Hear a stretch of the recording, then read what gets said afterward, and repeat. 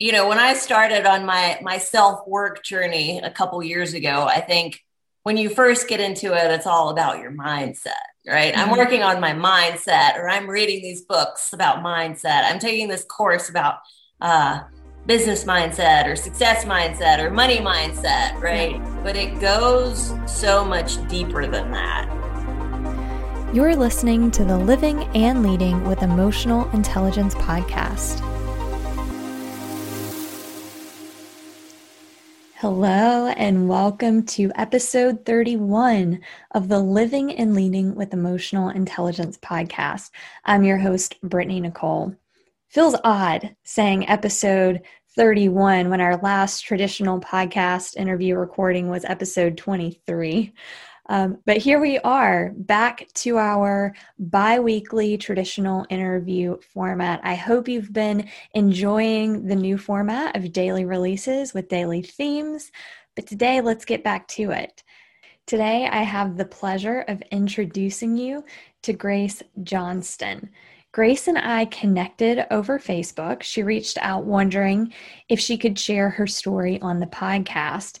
And after reading a post that she wrote on Facebook about changing all three of her names, that's right, all three, and the reason behind that decision, I was really intrigued to learn more. So we hopped on a call. The call was amazing. And I wanted Grace to bring that story and her insight to the podcast. So in this podcast, she talks about why she made the decision to change all three of her names, but she also provides some amazing nuggets about self-development and developing a sense of awareness and introspection and understanding the intent behind why we do what we do. You can learn more about Grace in the show notes for today. But today, Grace is a confidence coach and a Pilates instructor here in North Carolina. Now, in the beginning of this episode, I just want to throw this out there. We talk about take three, or I talk about take three. This is the original recording. Take three means that in the beginning, there were some hiccups with Zoom. And so I was constantly trying to do the introduction and things are kind of going a little haywire on my end. So this is, again, the one and only recording of this podcast episode. So without further ado, here it is, and here's Grace Johnston. All right, here we go. Take three. All right, Grace. Well, welcome to the Living and Leading with Emotional Intelligence podcast. It's a pleasure to have you. I really appreciate you reaching out to me, but I read your post on Facebook and it intrigued me, first off. It was very interesting. And I want to learn more because when you and I connected a few weeks ago and actually met and talked, we didn't really get into the nitty gritty of the whole name change in your past. And listeners, you'll understand what I'm talking about with the name change later on to this episode. But before we get into that, Grace, I would love for you to introduce yourselves to our listeners and viewers. Okay, awesome. So I'm Grace Johnston. I recently changed my name away from Gabrielle Grace. I work as a confidence coach and Pilates instructor here in Charlotte, North Carolina. And I have a wonderful husband and a pit bull named Stella and two lovely cats. And I've been an entrepreneur for about 8 years now. So that's kind of the short version of who I am. But I am delighted to be here with you, Brittany. Super excited to have you. So yeah, as we, in our take two of this for the first few minutes, I was talking about your name that was showing up in the Zoom meeting, and it was your old name. So you changed all three of your names, your first, middle, and last name. And in your post, you talk about the background of each of those names and the significance of why you decided to make that change. Can you kind of talk about that and start with each of the names? And there was a lot of stories behind each of those names. So I would love for you to kind of share that because you have really transitioned through the years and really found yourself. And that was one thing that I loved in our one-on-one discussion together. Yeah. So that's a recent change for me. So I literally just did this about a month ago. Actually, I think it was 4 weeks from last weekend. And I just had spent a lot of time working on myself and trying to really work through some trauma and some old baggage, old programming, really for the last 2 years. And I feel like I've evolved a lot as a person. And so about a month ago, I was having my coffee and eating breakfast, and I was just sitting on my sofa, and it just came to me. I think I need to change my name. And it was almost like somebody was talking to me. And I was like, wait a minute, what? Like, what do you mean change your name? And what would I change it to? So I was having this like inner dialogue with myself about, what do you mean I need to change my name? And the more I kind of pulled the thread of like, where is this coming from? And what does this mean? The more sense it made to me. So I wrote a really long Facebook post about it that lots of people saw. And I always tell people I kind of like dumped my purse in the parking lot about it. Like, I just really like, hear all the things, and like really behind each first, middle, and last name, there were kind of pieces of things that had been assigned to me that didn't feel right anymore. They just didn't feel like me. And I was just really at this point where I felt like the new me is kind of like exploding out of the old me. Like I'm tearing out of my old identity. And so yeah, I'll take a little bit of time to explain. My former name was Gabrielle Marie Grace. And my first name, was chosen by my parents, obviously. They were not great as a couple. They had a pretty emotionally abusive relationship. And at the time, they were both very, very Catholic. And we were living in France. And as over the years, I moved away from Catholicism and identifying that as my spiritual identity. I haven't lived in France since I was 14. So that was, a great, wonderful experience and time in my life. But I no longer identify as being French. And I really just felt like I'm just not a Gabrielle anymore. And that was kind of how this whole thing started, was like, I just sort of decided I don't really like my first name anymore, even though it's who I've always been. Right. And, it was a little bit of a mouthful for people in France and in the States. People always had trouble pronouncing it. People had trouble spelling it. So since I turned about 8 years old, I was always Gabby. It was always Gabby for short, because that's easier for people. Yeah. And I'm just really at a point in my life where I'm like, I don't care if who I am is easy for people. So that was a big light bulb.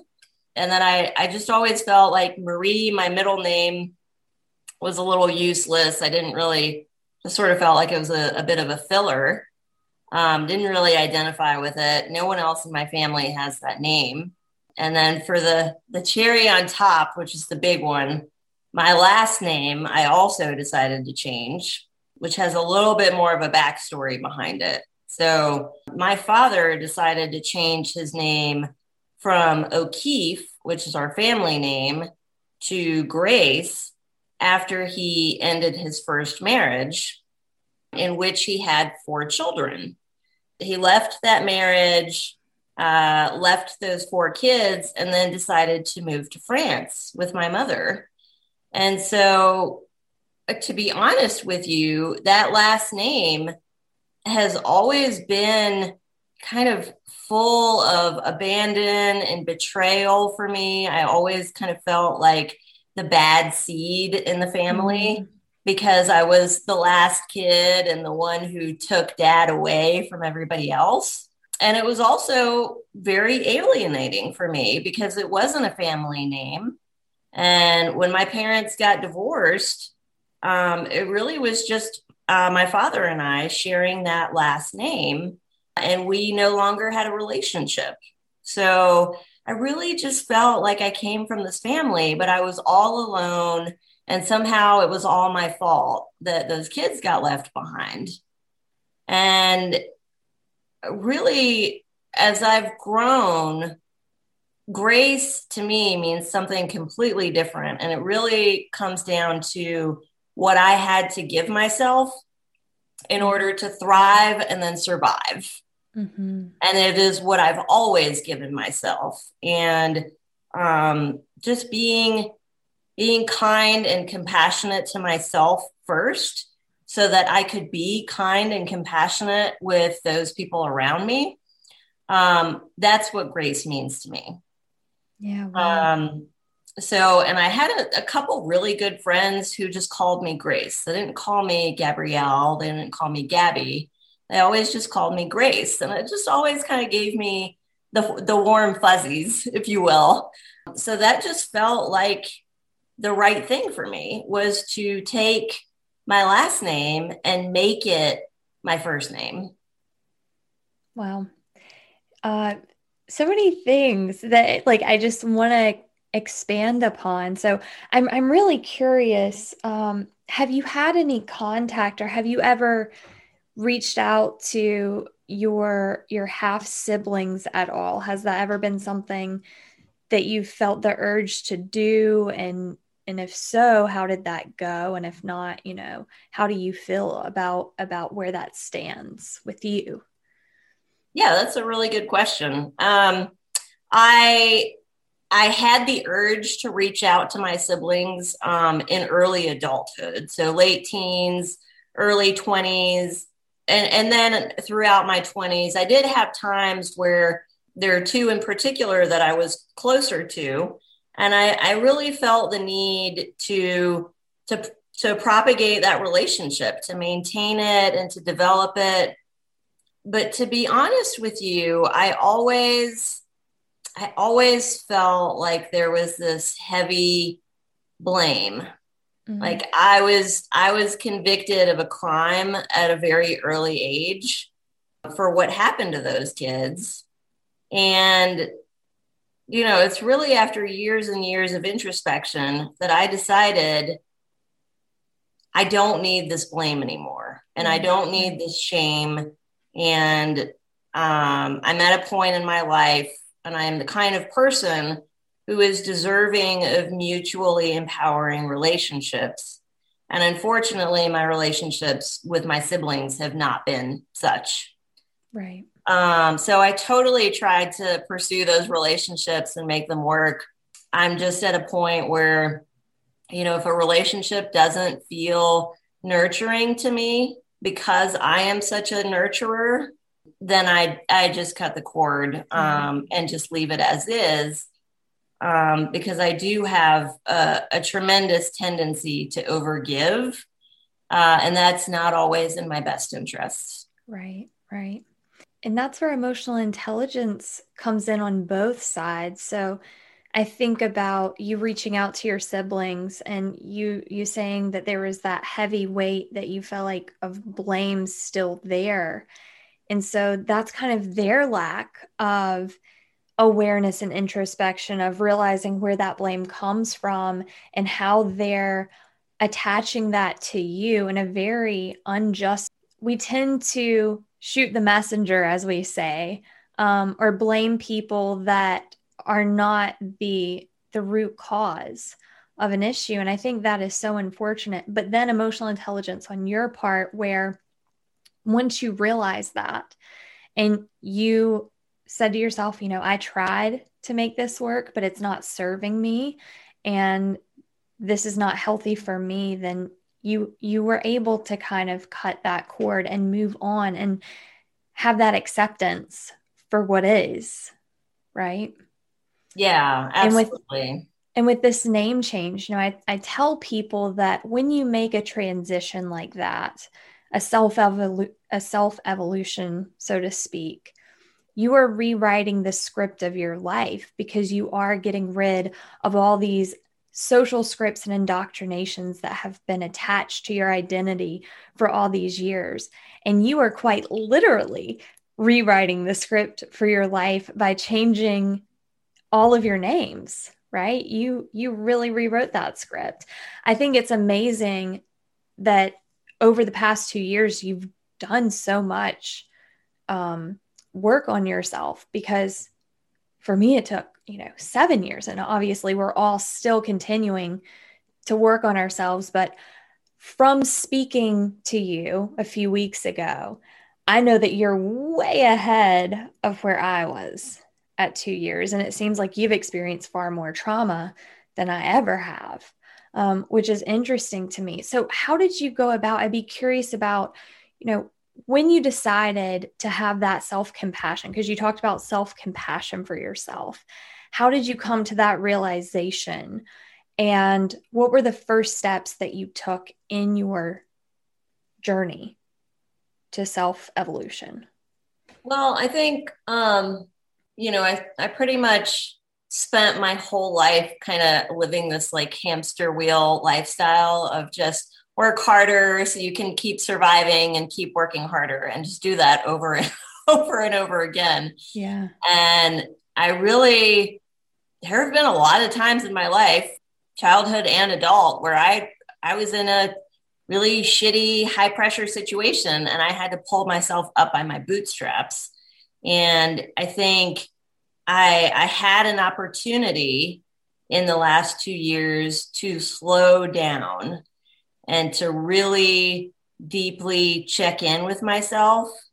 And that, kind of opened a Pandora's box of things that I really didn't want to deal with, but really core, deep wounds that I needed to take the time to acknowledge and to heal. And I think that has made me feel complete as a person. And it has allowed me to experience wholeness and fullness in a way that I would not have otherwise done. Yeah. So to answer your question, for me, self-compassion was about slowing down and about giving myself, what I called a golden hour every morning. That's just whatever you need to do for yourself. You need to stretch, you need to exercise, you need to hydrate, you need to make a list of the things that you're grateful for so you can feel centered and like your head is in a good place. It was all sorts of different things, but I think being really hardcore about showing up to slow down for myself every day, even in the beginning, it was just an hour a day. That really, really opened me up. And what I mean by that is that it opened me up to feel more deeply and to experience joy at a level that I had not been able to before that. What advice would you give to someone who is at that point in their life where they feel like something's got to give? I'm absolutely miserable, yet they're terrified of having to face those truths, because that's the hardest part, right? That's a big hurdle to overcome. But once you do, as we had discussed, it's liberating. But it's hard to see that because you don't know what you don't know. You've only experienced that part of your life, that trauma, that misery. So it's like, what does that even feel like to be liberated from that? So what advice would you give them in the beginning stages? Well, I would say the very first thing that you can do with small steps and just a little bit at a time is just to find some empowered ways to say no. So do you have social commitments or household chores or work tasks is that what can you let go of? So what in your life doesn't really light you up that you're just doing because you said you would, or because you have to, or because you really should? What are some commitments that you have, or some activities or obligations that are not energizing that you can let go of? Because I think the very first step is to just give yourself some space, but you don't just get that space. You have to create some space and some room. And oftentimes that really does start with your schedule of how can you take an extra 20 to 30 minutes for yourself first thing in the morning. And I think the other piece of it really is if you've got some hard experiences that you're not acknowledging as trauma, my primary advice is don't try to eat the elephant in one bite. Because it can, I mean, I think a big part of the avoidance is, well, that could take years. I don't have time to do that. Yeah. I remember that with so many things in my life, like the time that it was going to take. Like I wanted to learn how to play a musical instrument, but then I'm like, oh, but that's going to take years to be able to master that. Or I want to learn another language. That's going to take years to master that. I want to anything, higher education, whatever it was. And then 10 years down the road, 20 years down the road, you look back and say, oh my gosh, I could have mastered that if I would have just started then. We look at how much time it's going to be to master it, but then we don't look at, well, if I don't start, then I'm never going to get there. Yeah, no, absolutely. So backwards. It's very backwards. We see things from a loss perspective too, right? Instead of what we have to gain. It's like, well, I don't want to lose that time spending, time meditating or doing this. Like I've got too much to do. I can't afford to lose that time. But then we don't see what we have to gain from transforming that time into something more productive and beneficial for us. Well, we say productive and beneficial. I mean, I think for people who are like hardcore type A, like achievement driven people like myself and present company included, people who have had to hustle for anything have drive, they have ambition, they feel like they feel good about themselves when they achieve things, right? Mm-hmm. And there's nothing wrong with being that way. But I do think, for those people, a really good place to start is a book like The Happiness Advantage by Shawn Achor, which is empirical scientific evidence of how being happier actually makes you way more productive and way more prolific and way more likely to get raises and make more money. What's that other book? Is it The Body Keeps the Score or something? Yeah. Mm-hmm. Yeah. And I think, there is scientific evidence out there. And, I would challenge people to look and, when you see somebody driving a really nice car or living in a really nice house, are they blue in the face because they're working 80 and 90 hours a week? Or are they just coming home from a 2-hour workout and, what is their lifestyle like exactly? Yeah. Because people don't get to the top by running themselves ragged, right? The people who have done things that we aspire to achieve usually have a healthier and more balanced lifestyle than we do. Sometimes, not all the time, yeah. But I do think for me, I have discovered that hyperproductivity and hypercreativity come from what I call extreme self-care. So it's like, forget you need 30 to 60 minutes a day of exercise. Ask yourself instead, what do I need to give myself in order to show up as the person that I would like to become? because there are always things that we are not giving ourselves in order to show up in a big, juicy way. So what are some examples of things that we need to give ourselves? Because some people may take that as, oh, I need to go on a shopping spree. I just want to clarify that, because some people, that's their focus. This is what I need to get myself or have or do to. You're right. Yeah. That is a huge trap. I like to think of self-love. I'm going to take the whole umbrella, self-love, as things that feel good today and tomorrow, right? Because drinking a bottle of wine might feel great today. Yeah. Probably not going to feel good tomorrow. Going on a huge shopping spree and spending beyond your means might feel good in the moment. It's not going to feel good tomorrow. So, for me, exercise first thing in the day is crucial, because I am a major bitch without it.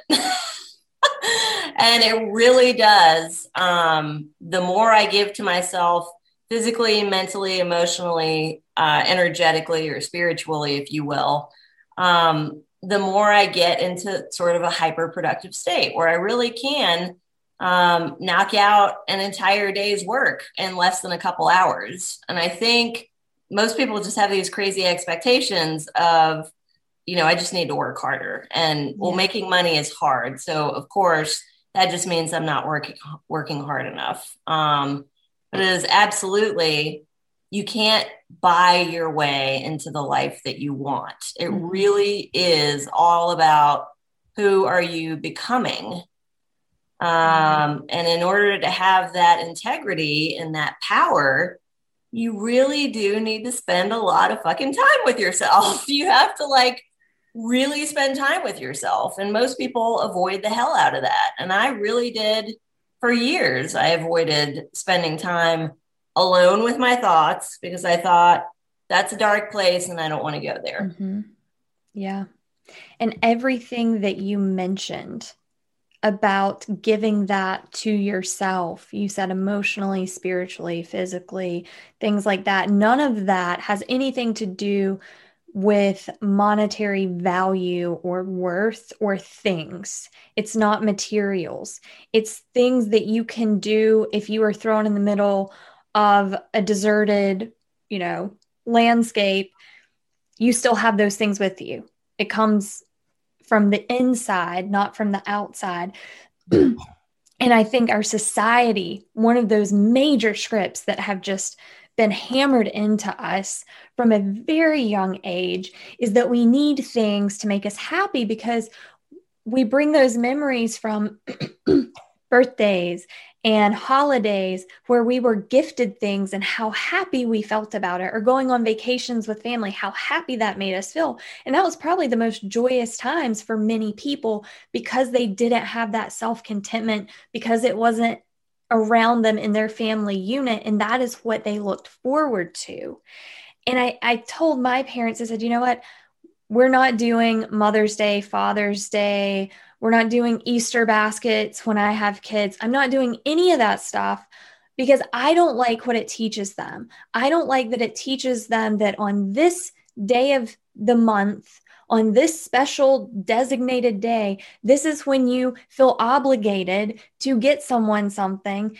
And people get so stressed out. Like, what should I get them for this holiday? And my husband and I, we don't celebrate our anniversary. we wish each other happy. And I'm not saying there's anything wrong with that. There's nothing wrong with that. It's why you do it. Mm-hmm. It's the why. And we celebrate each other every day. So we don't feel like we have to do it on that day. Totally. Yes. Yeah. I think that's a huge point that you're making. And it really goes for, material resources, money, but all sorts of other things too, like relationships and respect and recognition, and our sense of achievement. It's really anytime you're reaching outside of yourself, I think you are you're kind of taking a nosedive energetically because you're going out on a limb and you're giving a little bit of your power away, because when you do get to a point where you've done your work, you've spent a ton of time with yourself, you've checked in, you have figured out what you need, and you have given yourself those things, then you are able to just kind of walk around and go, I don't care about those things so much. I think for me, money is an awesome tool for, being generous. It's a great tool for amplifying the pleasurable experiences in my life. So I will spend big money on like a pair of hiking boots, or I spend a lot of money on writing supplies, because hiking and writing are really, really important to me from a creative standpoint. And those are the things that allow me to enjoy my life.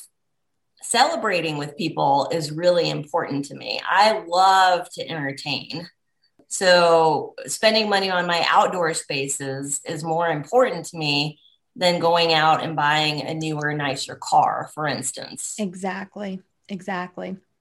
While you were saying that, I was kind of multitasking, not going to lie. I heard everything you were saying, but there was one thing you said that triggered the lyrics to a song in me, you were talking about relationships, right? And what we want in relationships. And I think we try to turn our relationships into what I call like the Disney, like the prince and the princess, and for it to be perfect. And I really don't care if this is really how our relationship is. Just love me and tell me to my face all of these things and do these things for me to show me that you love me. Valentine's Day, we better be doing something special because if we don't, you don't love me. And now I need to post this on my social media. And it's that outward display of showing others, like, see, I'm proving to you, or I'm proving to myself that this person cares because I'm showing you all the data, right? If we have to show people stuff like that, then there's something not right. I remember that from my other relationships. I always felt the need to present how good my relationship was, when in the back, it was awful. Yeah. And so that just triggered something in me that I wanted to share. So I don't know if you know that song. I'm trying to find the tab now where I had it open. Oh, and who sings it? I'm terrible with names. Sasha Sloan. And the name of the song is Lie. Have you ever heard of it? Nope. I will look it up.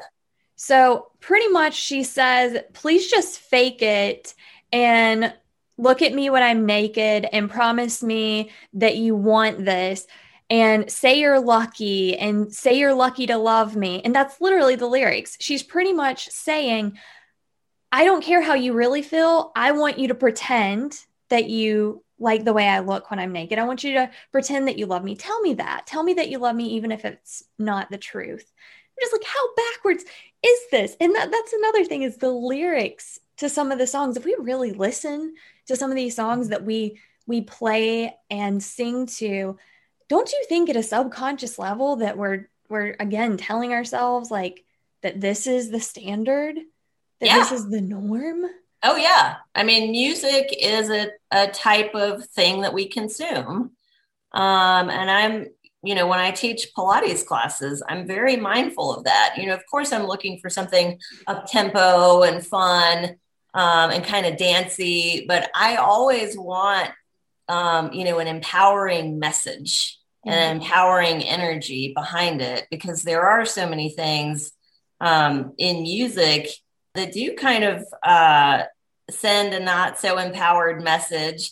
And those things totally get in your head. Like the things that you see in passing, or the things that you hear in passing that you're not paying close attention to, those things are going straight into your subconscious mind and reinforcing whatever negative message is already there. So exactly. And that's why, as much as we may want to listen to really sad love songs if we break up with someone, that's probably the worst thing that we can do, because we're just self-loathing and making ourselves feel worse about it.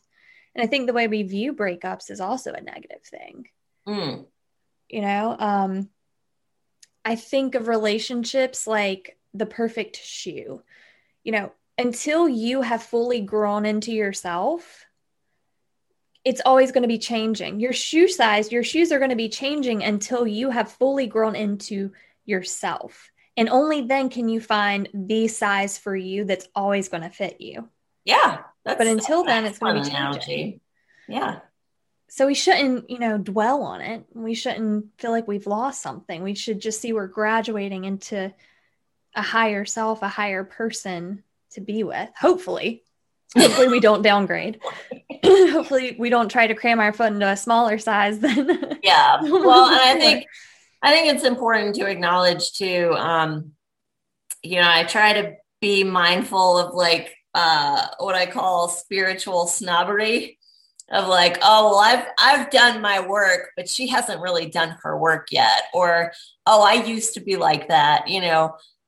There's always another level. There's always another layer. And I totally used to be that jealous, insecure girlfriend who needed to have a showy Valentine's Day dinner and post on social media so people could see how loved I am. And it really is,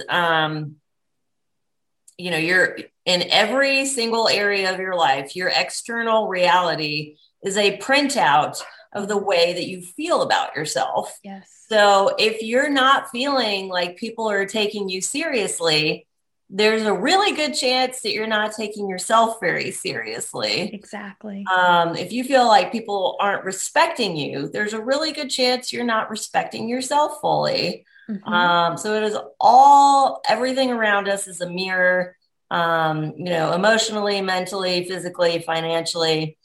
So I think it's really important to ask yourself, why do you want this thing? Mm-hmm. Well, I want to start a business. Why do you want to start a business? So my family will stop telling me to get a real job, right? Or whatever. I need to go shopping today. Why do you want to go shopping today? Well, because I got invited to a party and I want to make sure that everybody sees me in a new outfit.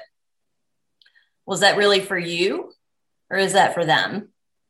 Right. So the why and the root intention behind what you do, not just throughout your life, but what you do throughout your day, right? Let's just start there. I think that goes back to don't try to eat the whole elephant in one sitting. What is your intention for the things that you're doing today? And why do you want to do those things? Hopefully you're wanting to do those things because those things feel good in some way. Right. And that was another conversation that you and I discussed was intention. And you were talking about you noticed when things weren't going very well for you in life, that it was your intention that was holding you back. Can you talk about that? Because I want to learn more about that, because to your point before you dive in, because I know I'll forget this, when you're saying about the reflection too, one thing that I'm still working on that I see in me is judgment. I am a judger. I'm aware that I'm a judger. I know that I shouldn't be judging certain people or certain circumstances. And I correct for that. That's the thing about emotional intelligence is you know how to correct for that and bring awareness to why it's happening. And I know that that is because I judge myself still. And that's something I need to take care of. But it's something that I'm working on. So then I think of what intention do I have behind certain things that I'm doing? And is that why things aren't working out for me? So I'm super excited for you to share more about that. Yeah, absolutely. So, when I started on my self-work journey a couple years ago, I think when you first get into it, it's all about your mindset, right? Mm-hmm. I'm working on my mindset, or I'm reading these books about mindset. I'm taking this course about business mindset or success mindset or money mindset, right? Yeah. But it goes so much deeper than that. And I really, intention is one of the deeper layers that I uncovered doing the self-work, which, again, in a nutshell is why do you want something? Why are you doing something? Why do you have a certain goal? Why do you feel a certain way? both when things go well and when things go badly. Yeah. So why? And I think the way that you and I talked about it last time, and the analogy that I use is your intention is like a roller coaster track. Mm-hmm. So the track gets built first, right? And it's the outcome of where the roller coaster ends is predetermined. And your actions are like a roller coaster cart. So your actions just follow the track, right? They just end up wherever the track is designed to end. Mm-hmm. So if your intention is, I need to buy a new dress because I want to impress my friends this weekend, it doesn't really matter what kind of actions you take, right? Because the end result is you're still worried about impressing your friends, right, instead of, damn, I look good in this dress. Right? Two completely different motivations. And I think judgment is one of those little flags that pops up when we feel ourselves judging other people. It is a little flag letting us know this is one of the things that is causing you to judge yourself. Mm-hmm. And it is indicative of your real intention, your real motivation behind things. I know when I first kind of started learning about judgment and noticing it, I was judgy about people's body, my own included, right? Because if you're doing it to somebody else, you're doing it to yourself. Yep, exactly. So body shape and size. And the other way that I was doing it, that I caught myself doing it many times, was how much money does someone have? Mm-hmm. What kind of car do they drive? What kind of house do they live in? What kind of clothes do they wear? How wealthy do they appear to be? And I realized that both of those areas of judgment were incongruent with who I wish to be as a person. I am a Pilates instructor. I do not work with perfect bodies. I do not have a perfect body. I got into Pilates because I waited tables for a really long time and I needed to have a strong core and a strong back. So it was all about feeling strong and being able to do physical work. So I absolutely don't want to show up to a Pilates class and be judging the way somebody looks in their leggings or whatever, right? I don't want to be that person. So I had to catch myself doing it and then realize I'm doing this to myself and I'm doing it to everyone around me. Mm-hmm. And you cannot make stellar, sustainable, long-term progress if you have a bunch of judgy hangups, right? Because when you're, we hear and see ourselves judging other people, but at our core, we are judging and criticizing ourselves, putting ourselves down, blaming ourselves, thinking negative things about ourselves. And that's part of your roller coaster track. That's part of what you're going to keep manifesting if you have those hangups and you don't stop and notice them and then try to start correcting them and thinking, okay, well, how is a different way that I could think and feel more positively about this? Yeah. And I think an important part of that too is not tricking yourself prematurely into thinking you don't believe that way. That is another huge hang up. And one thing that I love about developing my emotional intelligence is that when I notice that stuff, like before I would try to dismiss it and reject it, it's like, no, I don't think that way. Like I would never, right? Because it felt bad to say I'm a judgmental person. But now I don't feel good about it. I don't say, hey, I'm a judgmental person. But I say, oh, wow, okay, I'm judging right now. Why am I judging? And it excites me because I feel open enough and secure enough in myself to explore the why behind that. And I know that is what's going to get me to that next level of self-development. So I want to encourage anyone who's listening who feels bad about coming to that realization of your current areas for growth, that it's okay. you have to acknowledge it to get to that next level. And that's where that self-compassion comes into play.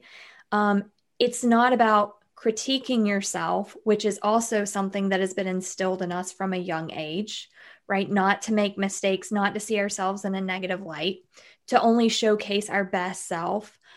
But real self-growth is being able to see ourselves raw, in the real, and really be authentic and not that facade of authenticity that we see today. Yeah, absolutely. Yeah. And I think, we all have judgments about certain things. So, sometimes I see people saying, well, I know I'm judging myself around this, and I know I'm judging other people around this. Like you said, just wanting to switch it off and saying, this is bad. And I think for me, a really helpful thing is to just adopt a more stoic perspective and think, well, this is neither good nor bad, but this is judgment. And this is part of who I am being as a person. And I am 100% okay with all the good and bad things that make me up as a person. So this is part of me, and this is an area that I would like to improve. But not saying, oh, I'm being judgy. That's bad. This is bad. Don't be judgy. It's an opportunity for improvement, but don't harp on yourself because you're judging either. Right. And another good point that you bring up about the whole good or bad, because we also like to see things as being polarized. You're either this or you're that, or it's right or it's wrong, or it's good or it's bad, when nothing is inherently good or bad. It just is.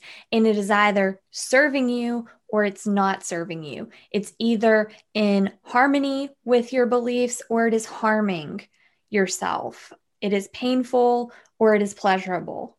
And I think if we all switch that, instead of the labels, we would all be in a much more enlightened and better place, because it would eliminate a lot of the judgment that comes with those labels, right? And open that area for observation, that objective view. Absolutely. Definitely. So Grace, wow, that hour flew by.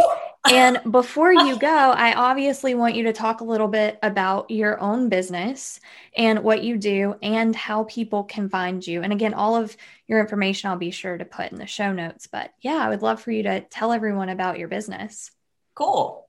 So I am a confidence coach. I work primarily with women, many of whom are entrepreneurs. And I really take sort of a holistic approach to what confidence means. I really like to include the physical, the mental mindset part of things, but then also the emotional and the energetic. We all have energy and we all have things that we do every day. But I think people underestimate, or sometimes are just not aware of, the different types of energy. And I guess the simplest way for me to explain that is, are you putting regular gas or premium in your car every day? Because if you are taking care of yourself across those different levels, not just physically, but mentally, emotionally, and energetically, you can feel amazing. First off, that's the best benefit. And you can achieve things that you never in a million years thought that you would dare to do. And so bringing out people's boldness is my favorite part of being a confidence coach. Because of my name change, I am revamping my domain and my website. But I am on Facebook. My Facebook handle is Grace Ellen Johnston. And that's my little coaching page. So people can find me there. But I love to work with people in a natural setting. So, if we are not in the same location, I like to have walking meetings or hiking meetings. With my Charlotte clients, I actually take them hiking in the forest. That's awesome.